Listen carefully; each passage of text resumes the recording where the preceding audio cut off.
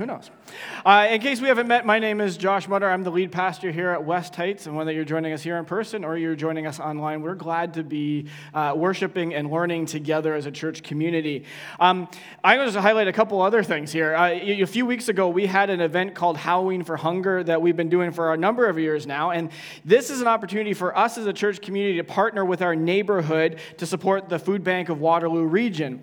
And we do this because we know food insecurity is a real concern, and we want to do something to help. And so we did Halloween for Hunger on Halloween, and I want to let you know how we did. With our neighbors, we collected over 2,500 pounds of food, and some of us were here that night, and we're like, is this more or less than we got last year? It's more. The answer, Doug, is we got more food this year than we got last year.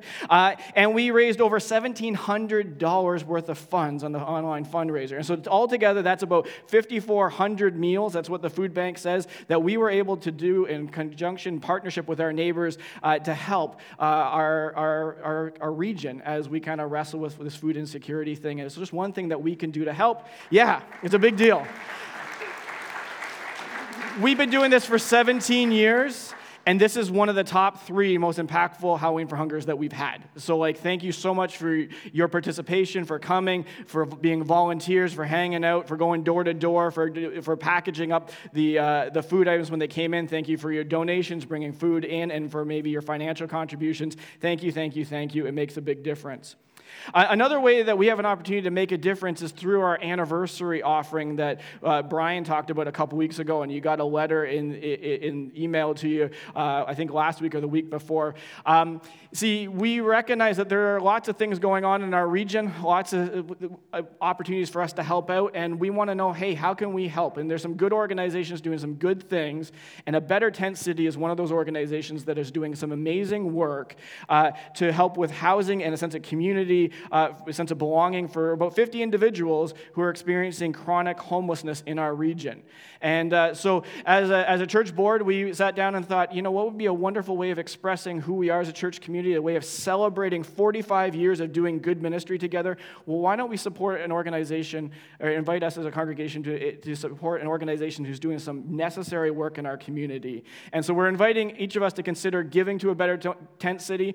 You can do that directly using the links that we emailed out. You'll even see that in our newsletter this morning. We are not facilitating or handling the donations. We're asking you to give directly to A Better Tent City. And when you do that, in the memo on your check or on the online donation form, write West Heights Anniversary, and it's just one way that we can together be celebrating who we are as a church community. And let me say that if you're on the CBC News site this morning, you will see that there's a story about Better Tent City and about the need that they have for funding. And so this is a real need that we can step into in a way that we can support some good things happening in our neighborhood. So let's do this with West Heights. As we prepare for our teaching time, let's just pause and for a short word of prayer, and then we'll get into what we want to talk about this morning. Lord Jesus, we want to say thank you for your presence here. Lord, thank you for how you've been at work in our singing, how you've been at work in the conversations that we've had with one another. Lord, we acknowledge that we come to this place with a whole variety of experiences and emotions of this week, Lord, and we're headed into a week where we maybe aren't sure what to expect. And so, God, in this moment, we ask that you would quiet our minds, that, Lord, you would calm our hearts, and, Lord, that we would be aware of how you are speaking to us today. Lord Jesus, we are listening. Amen. There was a morning this week where I was doing something in our garage while the kids were playing hockey in our driveway before school. But it wasn't one of those days where they were playing well with each other. Rather, it was one of those times where you could feel the tension in their play. You could feel it. See, they both had different ideas for how that play was supposed to go and what, of course, the other person was supposed to be doing while they were playing. And neither one of them were doing a great job of listening to the other person.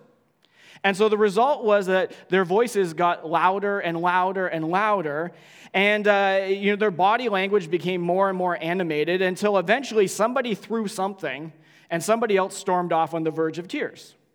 In short, nobody was happy.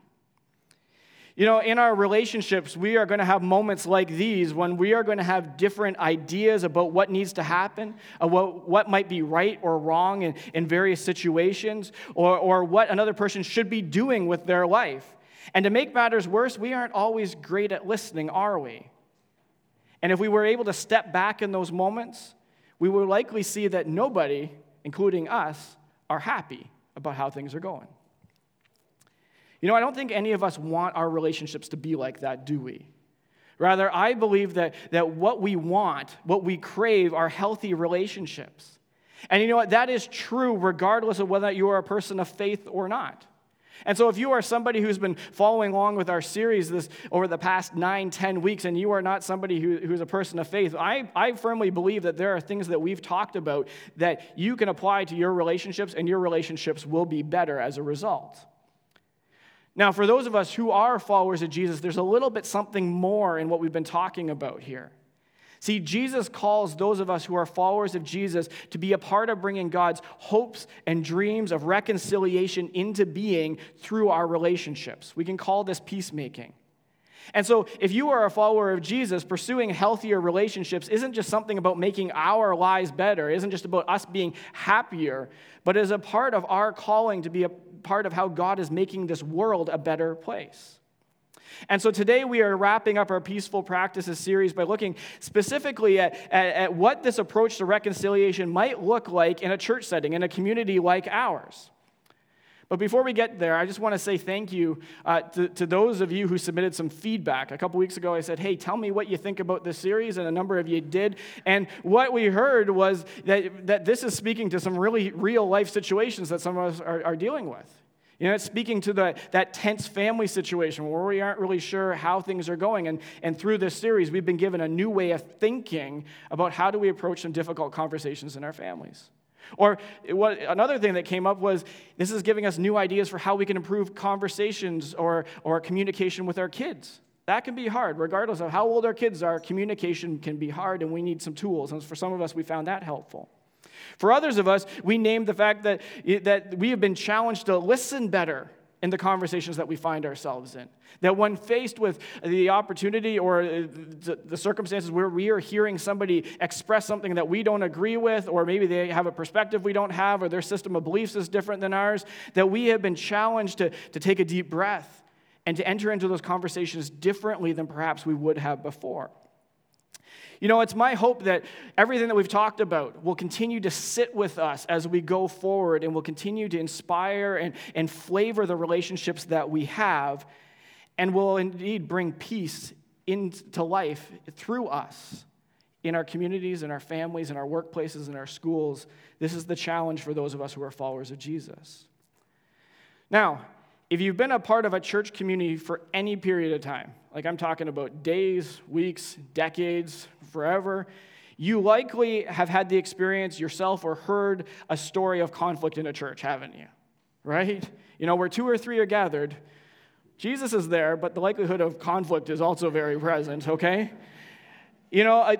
And the good news is that everything that we've talked about over the past couple weeks can help us become a church that has a culture that affirms and invites dialogue amidst differences, because differences inevitably will come up when we are a community like we are.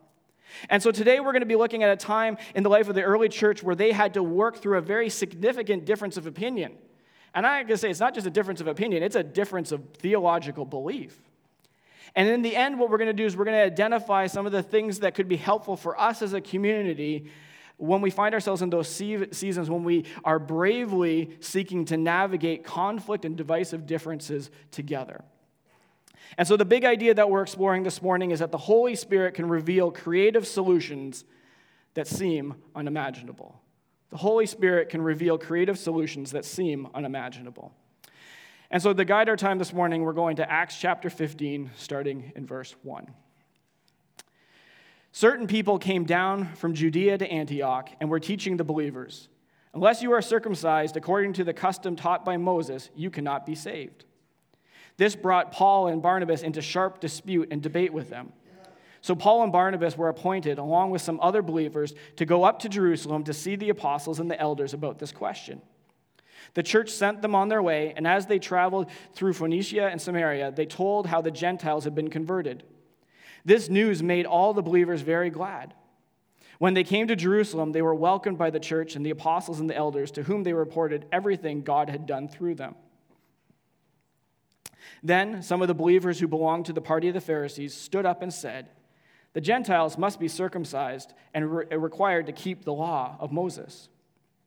The apostles and the elders met to consider this question. After much discussion, Peter got up and addressed them. "Brothers, you know that some time ago God made a choice among you that the Gentiles might hear from my lips the message of the gospel and believe. God, who knows the heart, showed that he accepted them by giving the Holy Spirit to them, just as he did to us. He did not discriminate between us and them, for he purified their hearts by faith. Now then, why do you try to test God by putting on the necks of the Gentiles a yoke that neither we nor our ancestors have been able to bear? No, we believe it is through the grace of our Lord Jesus that we are saved, just as they are." The whole assembly became silent as they listened to Barnabas and Paul telling about the signs and wonders God had done among the Gentiles through them. You know, this passage tells us of a story of this church, the early church, working through a rather significant difference of opinion, difference of belief. See, as the church grew, it began to reach folks who were not Jewish. Those folks are known as being Gentiles. See, up until now, most of the Christians, people who came to faith in Jesus, were people who had similar backgrounds, who had similar systems of belief, had a similar culture, but things were changing. And now there were these people who were becoming Christians who had previously been people on the outside looking in, and this meant that they were running into differences. And those differences were leading to conflict. And in Acts chapter 15, the main difference that was the practice of circumcision. And this was a big deal because for some folks, what was at stake here was somebody's salvation. Now, before we go any further, I think we need just to reflect on this for a moment, because for many of us, we might find ourselves thinking, hey, this is a silly argument, because for us, circumcision is an elective medical procedure. And most of us have not been a part of communities or cultures that have had in their thinking that this is about somebody's salvation. But think about the nature of conflict for a moment. You know, often the sources of our conflict look silly to somebody on the outside looking in, don't they? But to those on the inside, it feels like it's a significant issue that has so much at stake if we go in the wrong direction. It might look silly to some people, but it's really super serious, and we got to get it right to others. You know, somebody from our church family lent me a book of meeting minutes from the BIC, that's our denomination, and these meeting minutes were dating back to 1892. Okay? It's a fascinating book, and I feel like I should have gloves when I'm turning the pages. And I found myself, as I was reading this, because I'm a nerd like this and I will read it, I found myself laughing because back at one point, there was a serious concern about whether you could be a Christian and have a life insurance policy. You know, the question was, you know, if you are somebody who's committed to Jesus, shouldn't you trust him enough so you don't need a life insurance policy? And it was a serious conversation about whether or not you could hold these two things together. Now, today, life insurance might not be the conversation it once was, but there are other topics of conversation that will have folks wondering whether you can be a Christian and have a difference of opinion on these matters. Conversations like the role of women in the church, or science, evolution, and creation, or what mode of baptism is correct, or sexuality and gender. Now, I'm not meaning to suggest that these aren't important conversations to have, nor am I suggesting that, you know, it would be wrong for us to try to figure out how we are going to answer these questions. But what I'm trying to get us to do is understand the significance of what is happening, what the significance of the question that is being asked to the early church. See, they are wrestling with something that would have felt absolutely massive, and for a lot of people, everything hinged on it. Now, what's interesting is that despite how significant this issue is, that in the end they seem to come to a consensus, which represents a pretty significant shift in their thinking. And we're going to look at how they got there as we continue talking this morning. Now, the passage begins by referring to certain individuals who have traveled to an area where there's a number of Gentile Christians, and they were telling people that they had to be circumcised. And based on how this story is told, I think it's fair for us to assume that these people were a part of that group of Pharisees that are mentioned in verse 5. Now, most of the time, we connect the Pharisees with the Jewish religion when we read through the New Testament. And you know what? That's absolutely correct, and we should have that in mind here as well. But we also need to keep in mind that at this point in history, Christianity really hadn't emerged as its own religion. Rather, it had these strong connections to Judaism, and there were folks who were connected to the school of thought, the school of teaching of the Pharisees, who were also followers of Jesus. And because the Pharisees were people who thought very highly of the law of Moses and understood that Christianity had emerged from Judaism, it was natural for some of these folks to include in their teaching that new converts had to also follow the law of Moses, which would have included the practice of circumcision, and all this in addition to following Jesus. But Paul and Barnabas, they had been instrumental in leading these Gentiles to Jesus. And they find themselves saying, wait, this doesn't feel right. And so they debate these certain individuals. And at some point, they realize that, you know what we need to do is we need to get more people involved. And so they set off to Jerusalem to have this discussion with the apostles and the elders, to go to the source of power, the decision makers, and say, let's talk this out. Now, I think it's significant that Paul and Barnabas don't go to Jerusalem just themselves. The text tells us that they took some others with them. And we don't know who these folks are, but some have suggested that these other folks that went with them are likely Gentiles. These are people who had been impacted the most by this discussion. And if this is the case, then we aren't just seeing Paul and Barnabas being allies speaking up on behalf of the Gentile Christians, but they are widening the conversation to include voices that might otherwise have been excluded. And you know what? As we think about how we navigate hard conversations as a church, this is a good thing for us to think about. It's good to ask, who should be a part of this conversation? And to ask, who has previously been excluded from this conversation, who should be included in this conversation? See, a healthy process involves putting more chairs around the table so that it better represents the diversity that's present in the larger community, so that we can benefit from other perspectives. And when we do this, we are making space for people to feel valued, to feel represented, to feel engaged and invested. And I think that if we make this an ongoing practice, what it actually does is it might help us avoid some conflicts that can arise when we have a very limited number of people sitting around the table. When we have a very limited perspective, we broaden that, we might actually avoid some of the troubles that we get ourselves into. Now, when they get to Jerusalem, there is this meeting where Paul and Barnabas and these others give their missions report of what's going on with the Gentiles, the missions report of the work with the Gentiles, and it seems to be cordially received. Now, it's not just their perspective that's heard, and that's actually a good thing. Rather, we're told in verse 5 that those who are part of this school of thought, the Pharisee school of thought, they also have an opportunity to speak. And they share their conviction that for a Gentile to come to faith, that they, in essence, have to become they have to become Jewish first. And circumcision is the sign of becoming Jewish. And then they could be saved by faith in Jesus. Now, again, it might be easy for us to dismiss this, but this line of thinking would have made sense given their experience. They were Jewish. Jesus is the Jewish Messiah. And so to become a Christian was a continuation of their Jewish faith.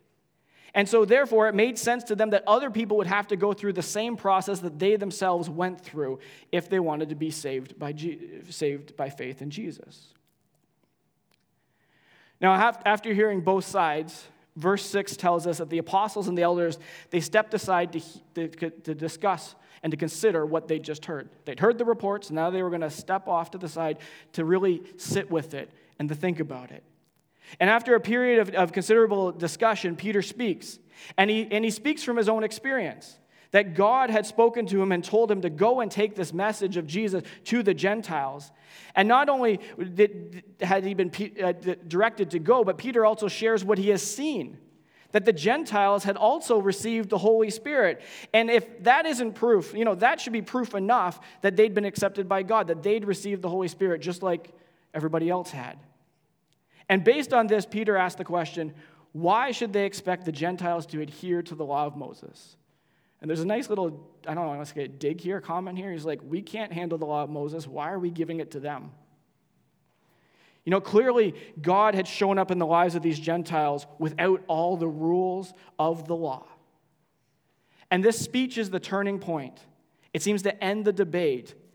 And the assembly sits and they listen to Paul and Barnabas again share what God has been doing in the lives of these Gentiles. And the end result is significant because in the end, they give a new set of instructions. And we didn't read this part of the story, but they gave a new set of instructions to those who are ministering to the Gentiles. In recognition of the fact that God clearly has a heart for the Gentiles and they are coming to faith, we are changing our ideas, our requirements of what it means to be a Christian from here on out. And the requirements to fulfill all of the law of Moses is dropped. There's a couple little minor things that are left there. But the requirement of circumcision, gone. And again, we need to appreciate how big of a deal this was. It's a big deal because it meant a change of theology for some. I mean, they had discussed, they had evaluated, they felt prompted by the Holy Spirit to rethink something that at one point had been so central to how they understood God, how they understood Scripture, how they understood themselves. That's a big deal. And it's a big deal for others because it acknowledged the genuineness of their faith. You know, at one point, their commitment to Jesus had been questioned. They'd been seen as second rate. Maybe you don't have it all figured out. And right now, they're being included and saying, no, you are a part of the family proper. Welcome. That's a big deal. In the mid-90s, the church my family attended started a youth worship band. I think this was a trend in the mid-90s that you had to have a youth worship band, and there was a bunch of us that played instruments very poorly, but we were the youth worship band. But the one problem, you're like, I see that hand, thank you, yes. How many of us learned how to play an instrument very badly at the youth worship band? A couple? Okay, yeah. Don't be ashamed. That's how most of us became musicians and then dropped out later. All right, let's get back on track. But the problem is we didn't have a drummer. And we needed one, apparently. But then there's this new kid who came to our youth group who was a drummer. His name was Jared. He came, and he wanted to be a part of our youth worship band, and that was great because all we had was an organ and a piano. I think that's what people thought Jesus played back in the day, so that's all we had. But now he brought his kit of drums with us, and that was awesome. We were ready to go, except we weren't because some people had a problem with the drums. And I wish I was making up this story. You see, drums are a little bit too close to rock and roll. And we weren't sure what we thought about that. And not only that, but Jared's drums were red. And do you know who's red? Satan. Satan's red. Okay? And we weren't sure. Again, I wish I was making this up. But I'm not. Some of you were there, anyways, and felt this on other sides. And you, for some folks, genuinely in that church community, this was a no way. We can't do this. This is not okay. And for others of us, and I was 15 at the time, so I was like, "Oh, get over it." That was my response. You know, as a church, we are going to encounter problems, and we are going to encounter conflicts where we are going to be tempted to polarize. And to have moments where we say, no way, we're not even going to go there, we're not going to have this conversation, stop. And others of us are going to be really tempted to say, come on, stop being such a stick in the mud. Get with the program. How we engage these conversations matter. It really does. And so as we close this morning, I want to draw out 5 things from this passage that I'm hoping can help us as we encounter things that are potentially divisive as a church community. The first is, don't rush it. Don't rush it. Take your time. As we read Acts 15, we can do all of Acts 15 in just a few moments. It won't take us long. And that doesn't help us appreciate how long this process likely took. Paul and Barnabas were likely traveling by foot as they went from Antioch to Jerusalem. And that would have taken a while. And they made a couple stops along the way. This is not a fast process. And it should remind us that healthy conversations take time. And they take time because conflict and division is complicated. You know, we need time to reflect on our perspectives. We need time to reflect on the perspectives of somebody else. We need time to process our emotions and how that's all tangled up into how we feel about something. We need time for a discussion to take place. We need time for the Holy Spirit to work in us to potentially reveal something new to us. I appreciate that verse 7 tells us that after much discussion, after they talked and they talked and they talked and they talked and they talked, that's when Peter speaks up. We need to appreciate that conversations like this take time and they deserve time. Second, location matters. It's important for us to keep in mind the space that we have these conversations in can influence the conversations that take place. Paul, Barnabas, and these others, they wanted to talk this over with the apostles and with the elders and for the church to really wrestle with this. And so what they did is they traveled to the center of power. They traveled to Jerusalem for this discussion. It is unlikely that this discussion would have been as influential and as productive if it had happened in Antioch. And so location matters.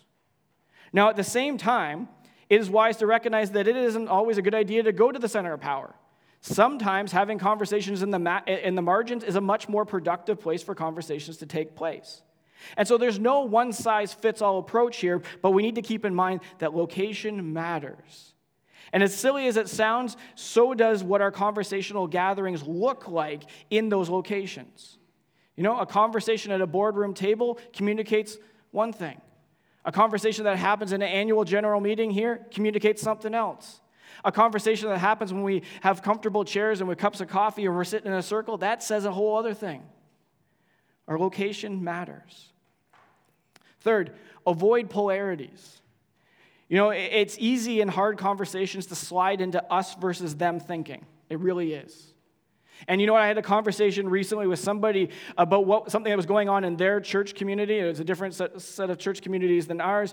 And they found themselves saying, we're just waiting for the bad people to leave, insinuating that they were the good people, right? That way of thinking doesn't set us up for success. In fact, it predicts division. A good process, though, on the other hand, brings people together. And I actually think we see this in what Peter says. Peter bridges the gap of these two sides. He avoids that us versus them language, and instead, he uses we. He uses terms that kind of draw people together. And he's inviting people to their vision. We have this vision to see people come to Jesus. We have this vision to see people transformed by the Holy Spirit. He's inviting people to come together and to be on mission together. And a healthy conversation invites people to find similarities and to go below the surface to really identify the values and needs that draw people together rather than the things that push people apart. Fourth, tell stories. A big part of what we see happening in Acts chapter 15 is the testimony of Paul and Barnabas. It happens at the beginning and it happens at the end. They share what they've seen God doing in the lives of these Gentiles. And when telling these stories, it is opening up the possibility for others to get a sense of what the Holy Spirit might be doing. That maybe the Holy Spirit can do something that we thought was unimaginable, unthinkable before. Telling stories is an important part of having a healthy, transformative dialogue when it gets into conflict. When we stick to facts, we very easily miss the person sitting across from us. It's easy to other them when we stick to the facts. Rather, a good process allows us to share our stories, our experiences, our insights, what we are learning. And at the same time, it invites us to listen when other people share things with us. Lastly, welcome creativity.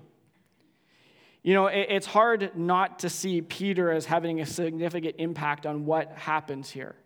But to understand what Peter says, we have to go back to Peter's experience in Acts chapter 10. And in Acts chapter 10, Peter has this dramatic vision from God where God basically tells him to let go of all of his Jewish ideas that are keeping him from going and taking the message of Jesus to the Gentiles. Let go of all that. And Peter goes on this journey of discovery that is led by the Holy Spirit, where Peter is shown new possibilities. And by referring to this experience, Peter is calling those present to be paying attention to the creativity of the Spirit to do things that were previously unimaginable. You know, the best group dialogues are the ones that create space for the creativity of the Holy Spirit to come through. See, when we're relying on the Holy Spirit, we can find ourselves discerning new possibilities, discerning new next steps, and even new directions in things that seemed unthinkable at another time and another place.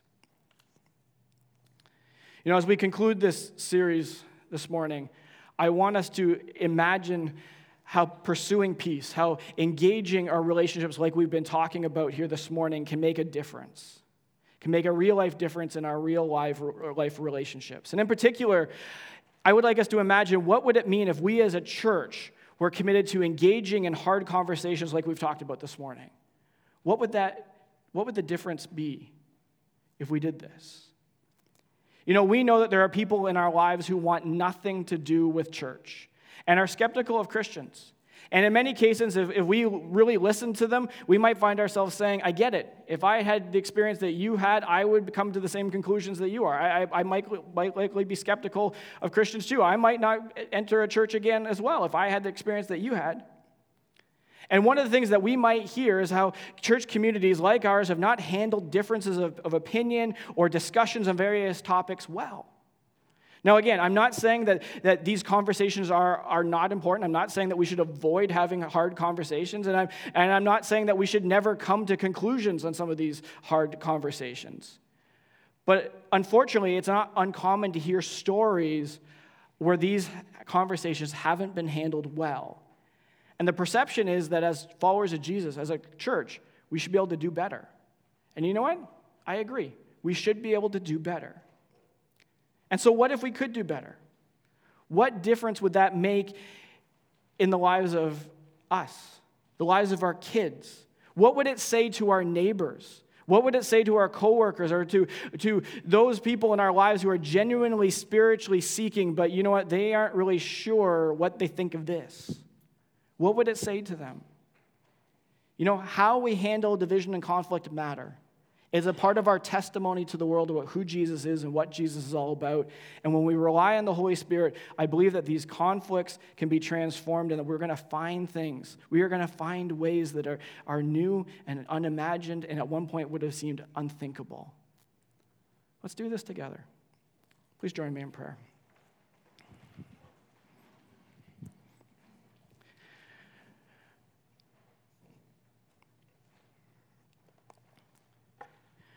Lord Jesus, I want to thank you again for being you, for being the God who desires peace, the God who has a heart for reconciliation. Lord, that you have a heart for people who are on the outside looking in. God, we are grateful for that. Lord, as we engage our relationships, we ask that you would inspire us to be people who are working for your reconciliation and your peace. Lord, that you would help us to ask good questions and to listen well. And Lord, as a community, as we encounter, and we will encounter hard conversations, as we encounter difficult topics, as we encounter problems and interpersonal conflicts, would you help us to not avoid these things, Lord, but to engage them in a way that reflects your love and your care for people. Lord, help us to create space where conversations can happen. Give us the grace to listen. Give us the gentleness of sharing our thoughts. Give us the ability to listen to the stories and experience of others. And Lord, would you give us a sensitivity to discern how your Spirit is leading us to rethink things, to imagine things being different, how your Spirit is leading us to understand Scripture, how your Spirit is leading us to be more like Jesus. Lord, we have people in our lives who they need to know you.